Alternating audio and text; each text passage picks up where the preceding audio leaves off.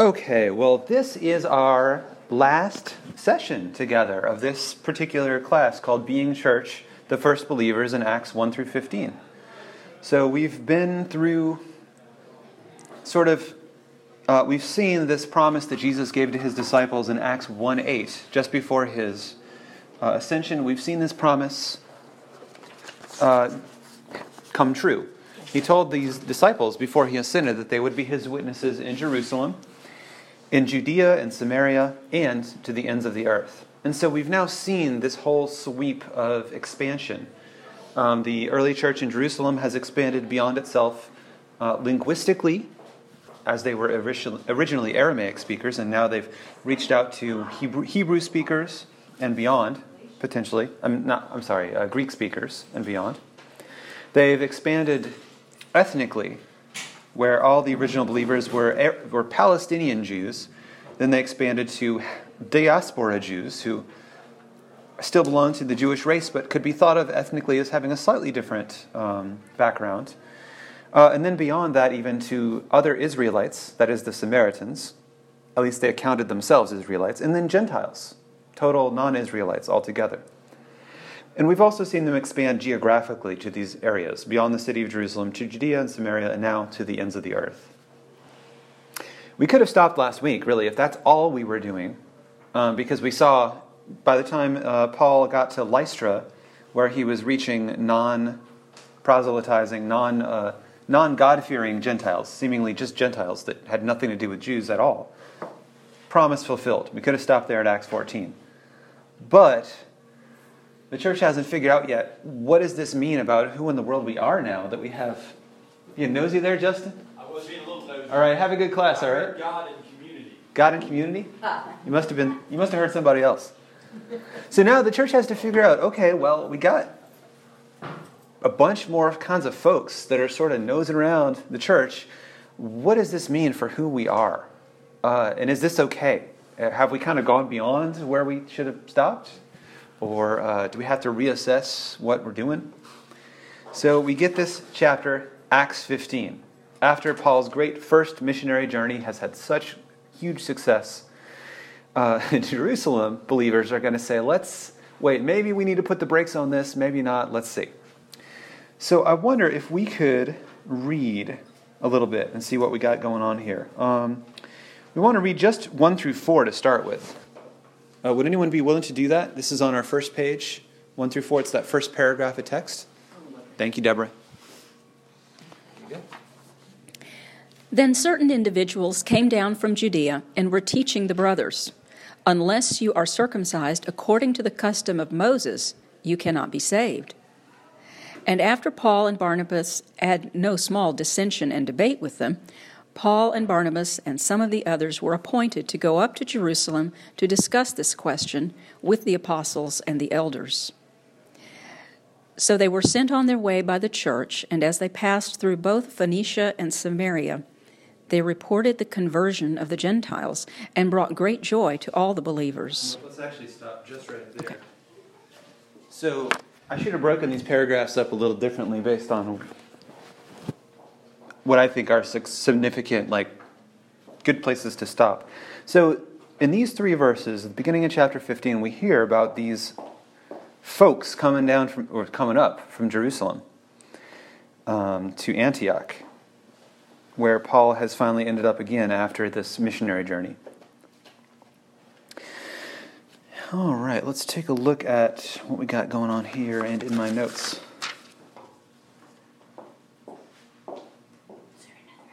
Yes, of course. Here you go. I'm so sorry. Here you go. All right. So the people who are coming from Jerusalem are saying, what are they saying? What's the content of their message to these Antioch Christians? You got to keep the old law. Yeah. So it's mostly about circumcision, but it's also, by extension, the custom of Moses, it says here. I don't have my Greek Bible in front of me. I'm guessing that's ethos, but I'm not 100%. But custom or tradition. So you have to get circumcised. And according to the custom of Moses means, by extension, keep all the law of Moses, probably. So they seem to think that that is the sort of that is the threshold that one has to cross into the threshold and the boundary of not in this community or in this community. One must get circumcised. And so the threshold seems to be sort of coterminous with Judaism. You have to join Judaism in a sense. A Gentile must become a Jew, at least become a Jew in terms of keeping the law and all the customs before they can truly be a part of the Christian community. All right, and so Paul has not been preaching this message at all out along his first missionary journey, and we hear that this throws a real stink bomb in the middle of the Antioch church. So no small dissension and debate, we hear. And so they appoint Paul and Barnabas and some others, they say, to go up to Jerusalem and discuss this. In his own letters, Paul says that he goes up to Jerusalem for this particular meeting, he says, by revelation. He got a phone call from God and went on to Jerusalem. But here it says that the community decides and they appoint certain members to go and talk to them. Now, on the way there, this is verse 3, they're sort of, retracing in reverse this geographic expansion. So in Antioch, you could say this is the ends of the earth. This is beyond Jewish lands. And now they're retracing their steps. They're going back through Samaria, and then they're going to finally be coming back to Jerusalem. And they're retracing their steps, as it were, ethnically and culturally as well. They're going from Gentile Antioch, and Paul, in fact, before that was going from even more Gentile Asia Minor, where in Lystra, he wasn't even just reaching, proselytizing Gentiles. They were just Gentiles. He was retracing from that, going back through where the Israelites, the Samaritans are, and back through the Jewish Israelites in Jerusalem proper. And on their way, look what they talk about. As they're passing through the coast along Phoenicia and then through Samaria, they're not saying, hey guys, the church in Jerusalem is saying maybe we got to get circumcised for y'all to join. Maybe we should get a ruling on this. No, they're just reporting the conversion of the Gentiles. So it seems like this delegation from Antioch has already got their minds made up about no circumcision required. And so all they bother to report on their way back to Jerusalem is, hey, we've had great success among Gentiles. They didn't say, we've had great success among Gentiles, but maybe there's a problem. They don't say that. But they need to go to Jerusalem and figure all this out. At least let's get everybody on the same page. I wonder if someone could read... I'll just read it. It's short. I'm just going to read 4 through 5, and then we'll get on to the speech. When they came to Jerusalem, they were welcomed by the church and the apostles and the elders, and they reported all that God had done with them. But some believers who belonged to the sect of the Pharisees stood up and said, "It is necessary for them to be circumcised and ordered to keep the law of Moses." So there we get the law of Moses again, like Jim brought up. Now we have it, as it were, made plain and clear. They do, in fact, want these Gentiles to keep the entire law of Moses. In other words, to become culturally and religiously Jewish in order to be part of the community. And how interesting. Which believers are this? Who's saying these things? The Pharisees. So isn't that interesting? I don't know if we remember, but if you cast our minds all the way back to right after they had to pick 7 Greek-speaking Jews to make sure that Greek-speaking Jews' widows were getting bread and food distributed. Right after that, we heard that some of the believers were priests. So people from among the priestly class were joining the way. Now we hear that some members of the way are Pharisees. And this is absolutely what a Pharisee would say. I mean, this is their whole field of expertise, and where they sort of plant their flag is Torah and what are all the traditions surrounding Torah, so that we can make sure that we're fulfilling all the things that we're supposed to do. So the Pharisees had a more liberal kind of reading of the Bible, so they often interpreted very kind of creatively. They were finding ways to bring sort of increased piety into regular Jews' daily living by helping them live in daily purity, even though they weren't priests. Many of the priestly concerns about purity, the purity laws, are really things you need to worry about if you're going to sacrifice in the temple.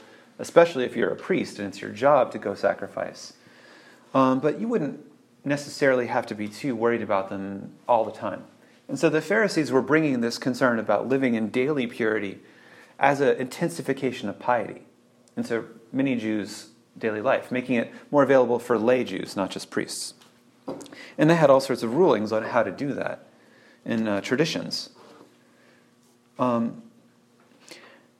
Pharisees would absolutely be concerned if some Jews are running around saying, look, we could forget about some of the commandments of Moses. That is not what a Pharisee is interested in doing. They want to say, how can we intensify our adherence to the law of Moses to increase our piety?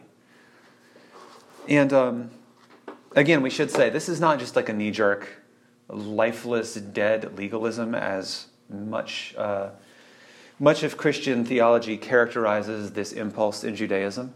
As a Jew of this era would have understood it, this is about deepening one's piety. This is a way to live into one's faith in every little nook and cranny of your life. It isn't just, thoughtless rule following. But these are some rules that are going to be a major barrier for people joining the community, like getting an elective surgery that not everyone was interested in getting.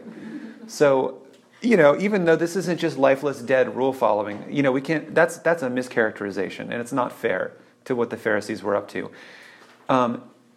Many of these rules really are going to be just an insurmountable barrier, right? If I'm a Gentile, I don't want to do this, probably, if I don't have to. And Paul's already told me I don't have to. So I got some interesting parallels to this. So these these Jewish Christian Pharisees, so as Pharisees, their expertise is Torah interpretation, and their emphasis is largely going to be on how to follow the ordinances of God and keep all these traditions. Their concern about people going around saying you don't have to get circumcised is it has immediate precedent in Jewish history. Not long ago, about 150 years before this incident, actually no, let's say more like 200, because it was about mid-2nd century before the Common Era, BCE. The Seleucid ruler, Antiochus IV, had told the Jews, I want y'all to live in a Greek manner. Meaning Greek as opposed to Jewish. I want y'all to set aside Jewish customs, don't follow the traditions of your ancestors, instead live as Greeks.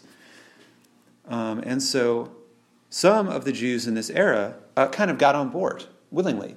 And they were teaching. Let's hear how in the first book of Maccabees, this is 1 Maccabees 1:11, how that narrator of that book characterizes these people.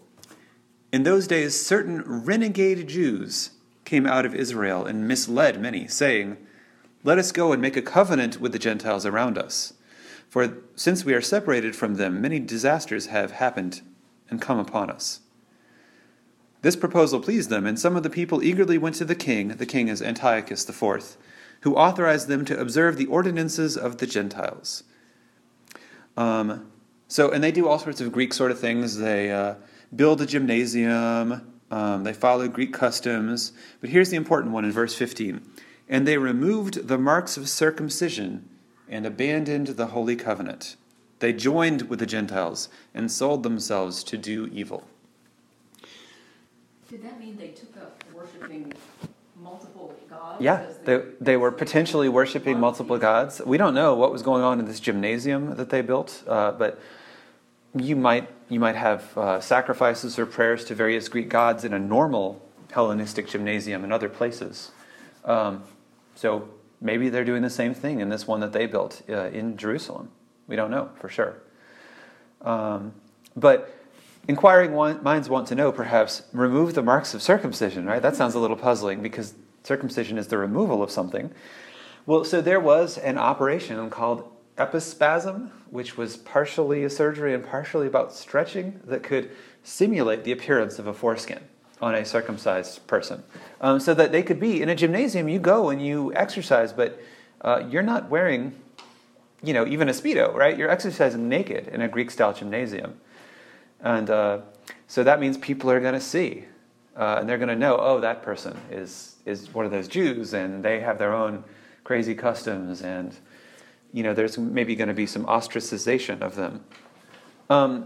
Because absolutely, circumcision among non-Jews, among Greeks and later among Romans, was considered mutilation. It makes a person who's been circumcised less masculine, and it's taking what is conceived of as being, perfectly proportioned and just the way it should be, and mutilating it. And so, some Jews were embarrassed by this, and so they might not want to be seen that way. And so we hear about in Jerusalem, mid-2nd century BCE, some Jews are trying to reverse surgically this appearance. The narrator says, this is tantamount. It's in the same verse. They tried to remove the marks of circumcision and abandon the law of their ancestors. So right there in the same verse, it's at the removal of circumcision that they're considered to have abandoned the laws of their ancestors. And we see those two things go together here in Acts as well, right?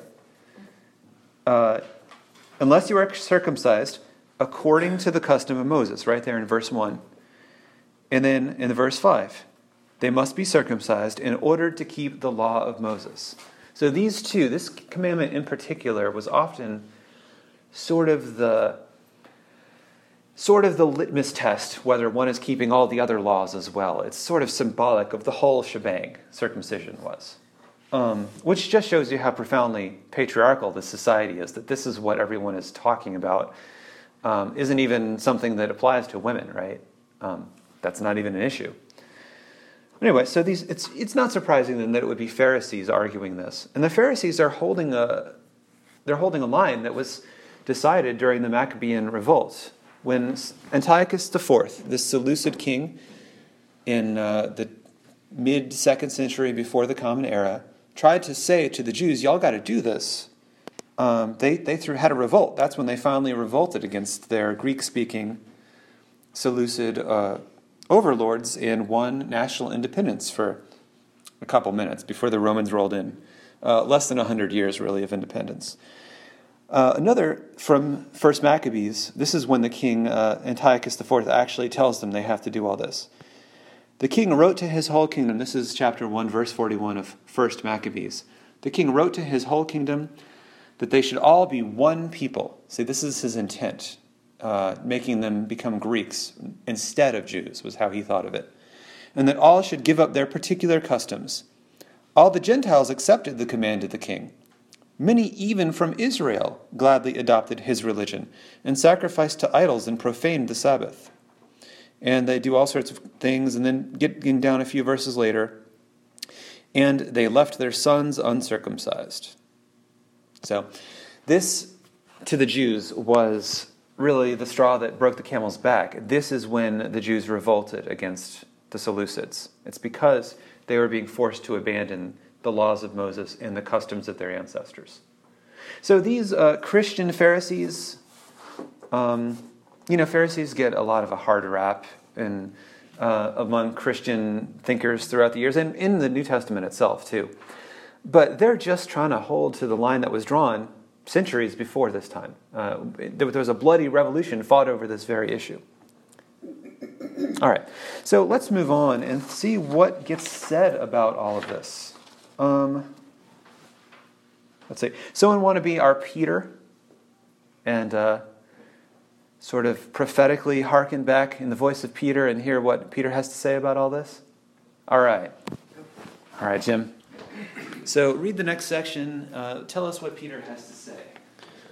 The apostles and the elders met together to consider this matter.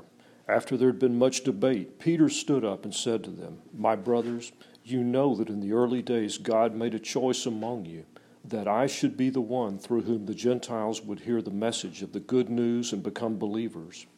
And God, who knows the human heart, testified to them by giving them the Holy Spirit, just as he did to us. And in cleansing their hearts by faith, he has made no distinction between them and us. Now, therefore, why are you putting God to the test by placing on the neck of the disciples a yoke that neither our ancestors nor we have been able to bear? On the contrary, we believe that we will be saved through the grace of the Lord Jesus, just as they will." All right. Thank you.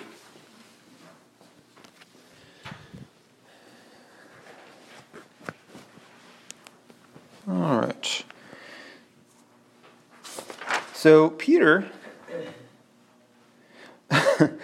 this is interesting. Verse 7, Peter says, you know that in the early days God chose me, Peter that is, to be the one to bring the message, the good news to the Gentiles. Well, Paul, in Paul's own letters, says, you know that God chose Peter to be the one to bring, to lead among the Jews, and chose me, Paul, to be the one to bring the good news as the apostle to the Gentiles. So Acts is very interested in showing that everybody's on the same team. All us Christians were unified, and all the important figures are basically on the same page. And so Acts puts Peter, who is very vocal and important, especially at the beginning of the Jesus movement, during the actual days when Jesus was walking around and talking.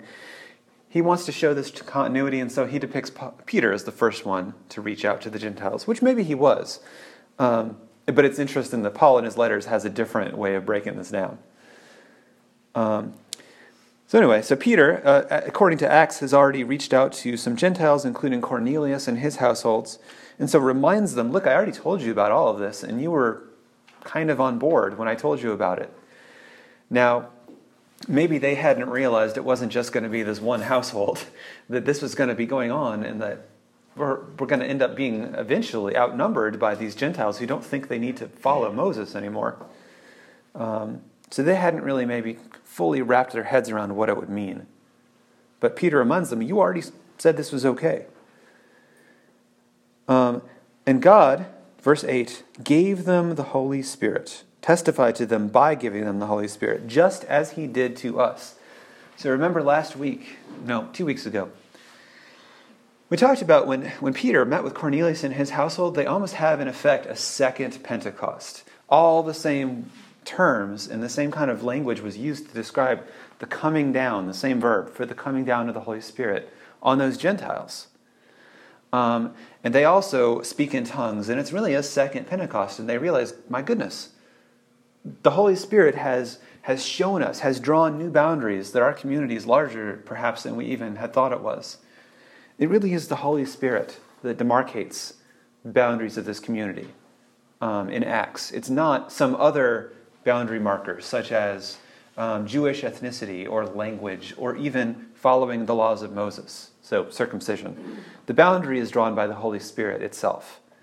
And God's self. God chooses who is in, and illustrates, that is, who is in this community. And, verse 9, in cleansing their hearts by faith, he made no distinction between them and us. So, this word distinction here, it's really a verb about making a distinction, is diakrino in the Greek. And so in the 9th verse here, God made no distinction, diakrino, between them and us. Now, when Peter joined Cornelius in chapter 10, he was told by God, ordered to go and join Cornelius without hesitation or without distinction.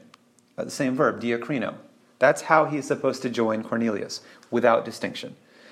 And then when Peter came back to Jerusalem to tell everybody, you guys aren't going to believe what happened in this Roman household I was just at, the Jerusalem believers responded to this news with criticism, or diakrino. That's the same verb again. So they responded with distinction, or with line drawing, as it were, boundary drawing. You could say that, as it's used here, this verb, diakrino, is really about drawing a boundary, and who's in and who's out. So God told Peter, don't make a distinction between yourself and this household. The council at first responded by drawing a distinction, but later they were convinced otherwise. And so now Peter's saying, God has made no distinction between them and us.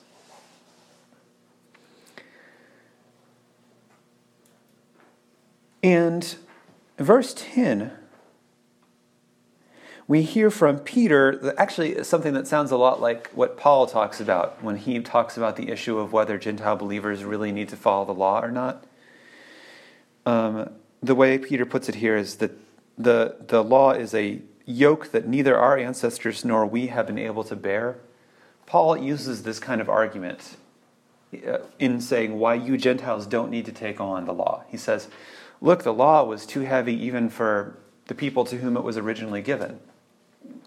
And if you get circumcised, Paul says, you better follow every other. Again, we see the identification of the whole law with circumcision. Paul says, if you get circumcised, you better follow every other thing in the law too. But we haven't been able, he says, Paul at least claims, we haven't been able to do that. We Jews. I don't know why you would want to take that on. So,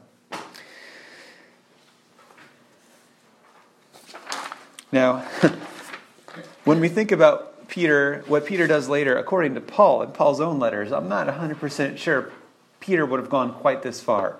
But as Luke, the later historian of the church, who wants to illustrate the continuity and the unity of the church, is putting together his history, this is the way he assembles this story, so that we can know that Christianity has ruled decisively in this way.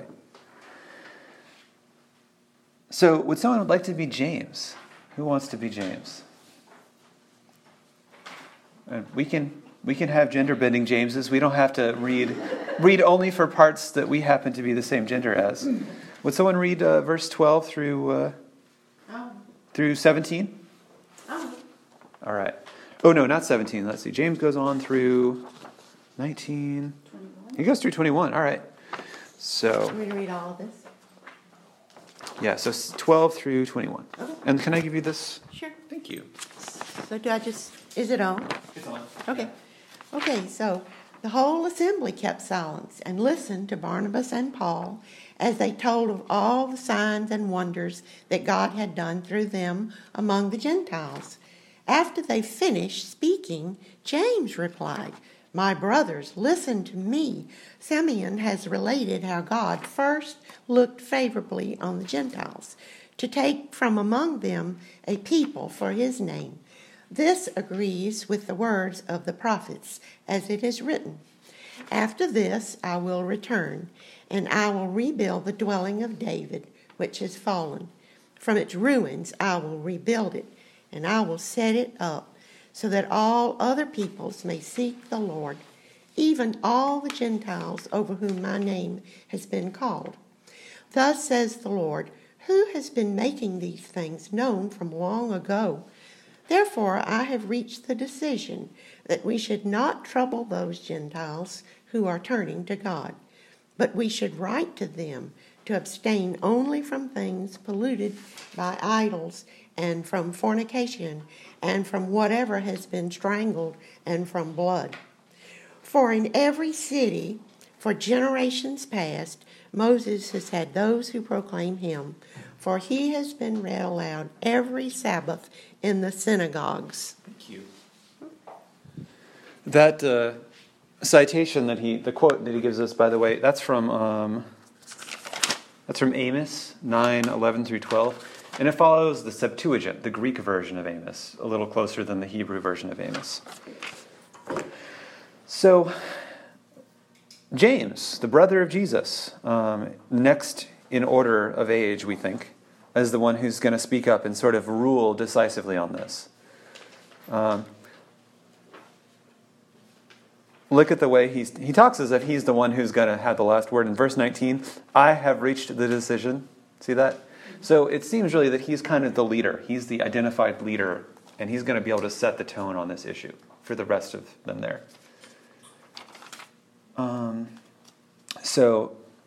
And he and other early Christians found many places in the prophets especially that alluded to Gentile involvement with Israel as proving that the Gentiles were meant to be part of this movement.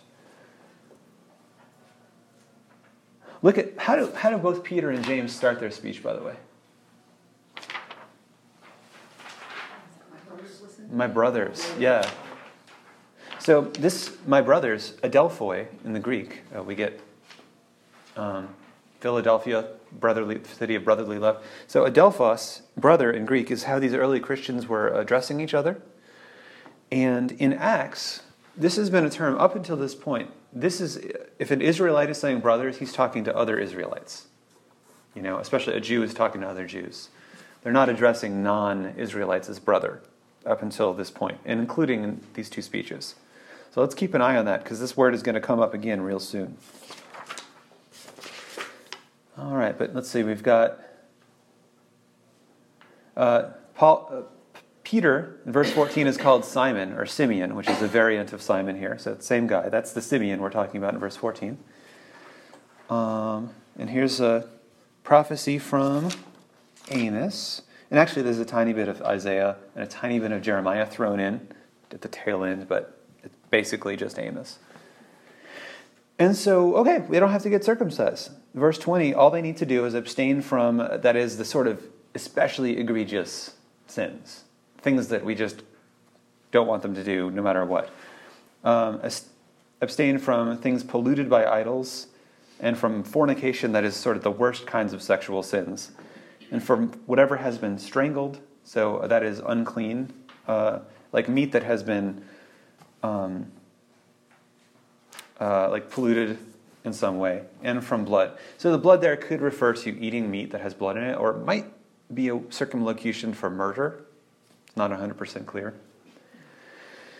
And some people have, in this list, they've suggested these sort of look like the commandments and the concerns of the Noahide covenant. That is the covenant to Noah and the things that he needs to follow. And so Noah is the ancestor of all the nations of the whole world, right? So those things would be binding for everybody. Or, let's see, another suggestion about where we might look for this list is, the Noahide covenant and, now I can't think of the other thing I was thinking of. All right, never mind. So we might find this list in the Noahide covenant, or it might be in reference to something else that I'm just not thinking of right now. Anyway. So he's really saying, look, let's lower the bar for Gentile inclusion. They don't have to ascribe to the entire law, but here's a few things that we just need to hold on to, even for them. And so the mention of Moses, that is the law of Moses, who's been proclaimed in synagogues all over the world for generations past, this seems to be saying, this isn't saying Moses has been proclaimed everywhere, therefore they ought to get on board. It seems to be saying, because of the ubiquity of the law of Moses being proclaimed everywhere, we need to let them know that they don't have to follow all this law. They may have heard all these laws, but we need to let them know they don't have to follow them all. Because he's saying, only these few, and then they're okay. So if we move on, any questions about this section, by the way, James's speech? Why wouldn't they even want people to observe just the Ten Commandments, which eventually Christianity embraced? Absolutely. They touch on a couple of them in this sentence or two, but not, they don't mention thievery and so not sacrificing to idols, okay. Yeah. I just wonder why they wouldn't have had a little more included there. Yeah, it seems almost too bare bones, doesn't it? This list of, I don't know. I'm not sure why they don't mention that here. Anyway, but maybe that's what they meant, is they should know what the law is. It's been read in all their cities, but I would hate to tell people, never mind all of it. All of it.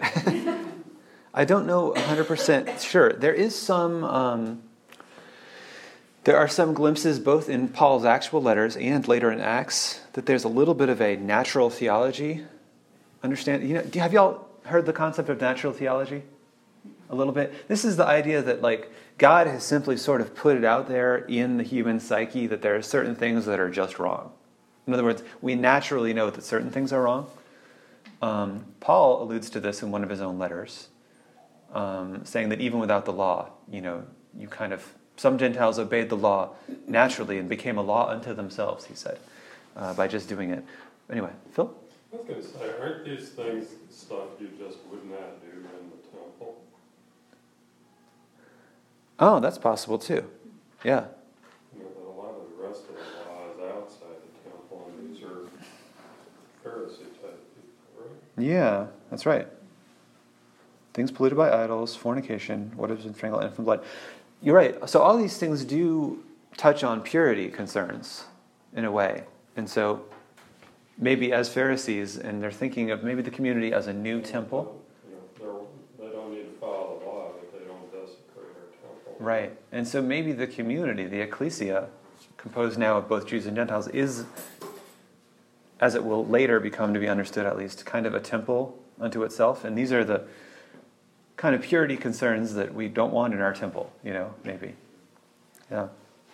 Anyway, but he relaxes quite a lot of rules for... This is so funny that it is James, right? It's James who does this here. So James, the brother of Jesus, and this shows, as Luke wants to show us in his history, all Christianity is a continuity and is sort of on the same page on these issues. And there's, here's someone who is related to Jesus, and he's the first kind of important leader of the Jerusalem church, and now Peter's had the same idea as well. And this is in continuity with the kind of Pauline Christianity we encounter, Luke is saying, that we encounter elsewhere. Paul says a different story, actually. So in Paul's own letters, James is the one who comes and bothers his church. Peter has agreed. Paul says, look, I went to Jerusalem, we talked about this, we had a big council over what we're going to do about you Gentiles. And they said they were only going to give you a few things that you needed to follow, kind of like we see here. Paul says, I went back to Antioch, and then Peter showed up, and he was more or less on board, and he was even eating with Gentiles, which he wouldn't do normally. Most Jews wouldn't. And then he says some people sent by James came, and they were telling a different story. And then Peter even stopped eating with Gentiles. And these people that James sent later on were... So in other words, Paul almost seems to propose a different timeline for when people came from Jerusalem to be pushing a more you need to be Jewish first agenda. Paul actually seems to place that after the Jerusalem Council, as if the Jerusalem Council seemed to have decided the issue, but then later they sent people that said a different thing.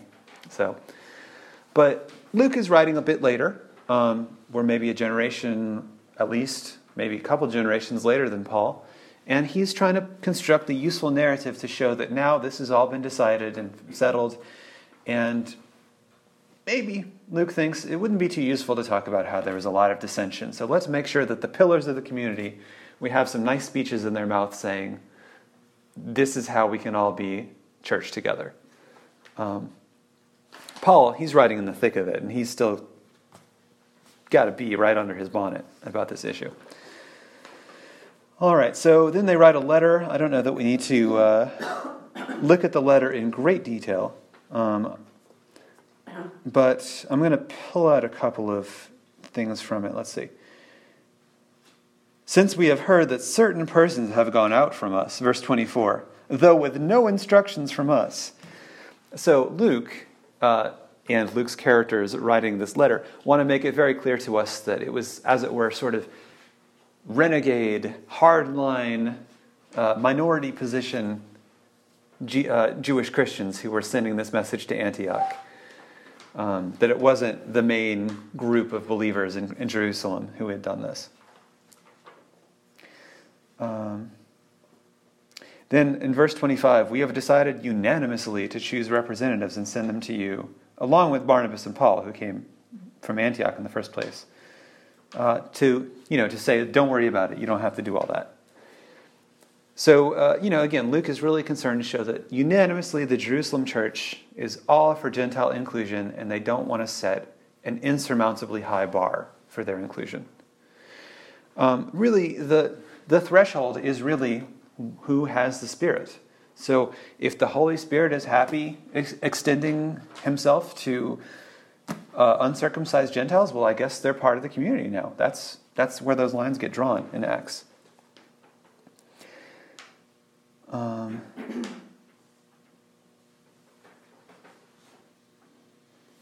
Let's see.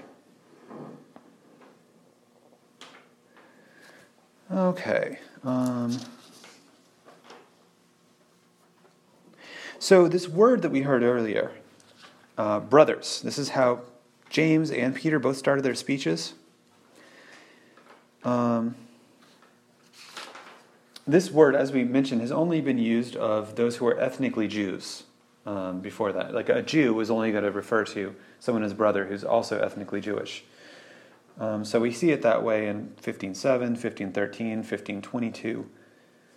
But now we hear that the Gentiles are also the possession of God. So said James in verse 17. And And so says the Holy Spirit, we hear in this letter. Oh, not in the letter. Sorry, that was in Peter. Peter mentioned that. The Holy Spirit had said so. So we're now going to see, starting now, and starting in verse 23. So verse 23, there's the word brothers. We're going to start seeing the word brothers in the book of Acts used, including situations when it's non-Jews. So this word this is a word that kind of emphasizes kinship, right? I mean, it's literally about family relationship, but more broadly can be about recognizing that you're kin with somebody. This word that so far these Jewish Christians have only used of other Jews, they're now going to begin using this word brother to refer to Gentile believers. And so starting now, brothers can refer to all sorts of different groups. It can refer to non-Christ-believing Jews. It can refer to Christ-believing Gentiles. It can refer to fellow Christian Jews or mixed groups that have various members. So this word that has been kind of a boundary word, we only use it in-house, is now extended to the other, even without the other having to become just like us first. This is a huge moment in this letter, just this one little word in verse 23. This is kind of a shift in how the community perceives itself. And it sort of took the two biggest pillars of the community, Peter and James, standing up and saying, this is how this is going to be. And remember, God said so before that, for this shift to happen in the Jerusalem community. All right. And at the end of this letter, in verse 28, the letter, again, raises the point that this wasn't any human being's idea to relax these rules and to redraw what constitutes the boundary between who's in and who's out. It was God's idea. For it seemed good to the Holy Spirit first, and to us, to impose on you no further burden than these essentials. And it's the same list that we saw before. Abstain from food sacrificed to idols, from blood, fornication, what is strangled. So in this little letter, it basically just repeats what we heard before, but crucial is this use of the word brothers now in the first time for non-Jewish people. And then they returned to Antioch, that is Barnabas and Paul who went there, and also the representatives of the Jerusalem church returned to Antioch with this message and this letter. And they deliver it, and everyone rejoices, and then, let's see. Eventually, Paul's going to go off on another missionary journey. And we kind of have now reached the end, not only of, well, this class, but we've reached the end of this movement that Jesus promised. And we've reached it, as it were,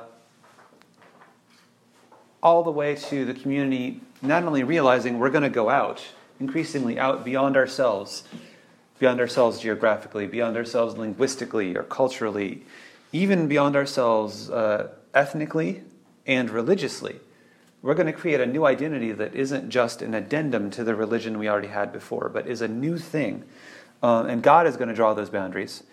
Not only has the community realized and enacted this going out, but they've realized it means that they are going to be different themselves. And it's more difficult. It's easy enough to say, yeah, you're welcome here. Here's a list of rules and regulations, right? Here's how to become just like us. But saying, we're going to change. We, the original group, are going to change because you are one with us and we are one with you, is huge. That's a whole new... So now we have a new identity, really, being created here. You might think of this identity as being in the Spirit. That those who possess the Spirit is a new identity, instead of just we're Jews. We're Jews who happen to know something that other Jews don't know. So starting from this point, Acts really makes a dramatic shift. It's already started because we had that first missionary journey of Paul's. So Acts sort of fades out of one storyline and into the next before it makes the turn all the way. But starting at this point, Acts is really the story about Paul and the growth and the just explosion of the Gentile church. And we're still going to hear a little bit about the Jerusalem church, but really this is what Acts is about from this point forward. So we've learned now that being church means being someone new ourselves, going beyond ourselves, thinking about those beyond who we love and care about deeply in our community. Remember how devoted they were to each other in those community summaries, but still always looking beyond our own door or threshold or whatever it is. And not insisting people are just like us to join us, which is a problem that I would say that every group, every church, to some extent, continues to struggle with. Even us praying today for the first time, Yeah. there's other churches in our That's right. community. Seems like a prime example. Yeah, that's a great example. We could pray for those who are beyond our doors, who don't belong to our faith tradition. Competition. Yeah, I mean, they are in competition for us if we think in a mercenary kind of way. Someone goes for Hill Country Baptist, they don't go here, and vice versa. But we're all Christians. We can look beyond our threshold. And so keep coming back to good old Aaron Kuker and the Spirit in the Other, but that's an example of our Acts-mandated allocentric identity, other-centric identity. It looks beyond the self to the other and loves beyond wherever we draw those boundaries of who we think we are. We continually pour love and care beyond that.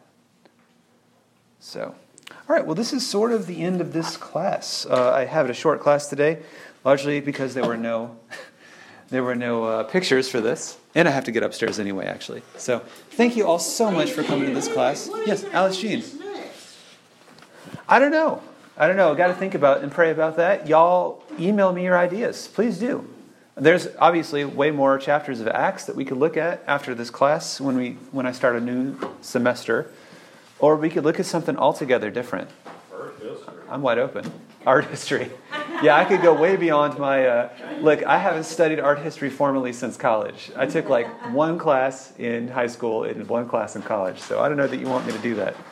But whatever we want to do, send me some emails and we'll think about it together. Okay. So when are you talking about your next semester? Your next... Well, so Justin and I have decided we're going to do these little 7-week blocks. He's just going to keep rolling because he's just looking at the readings each week, but that I will do these 7-week blocks. But you keep rolling too. I could, yeah. So, but I'm going to take a little break to kind of regroup and think about what to do next and prepare it.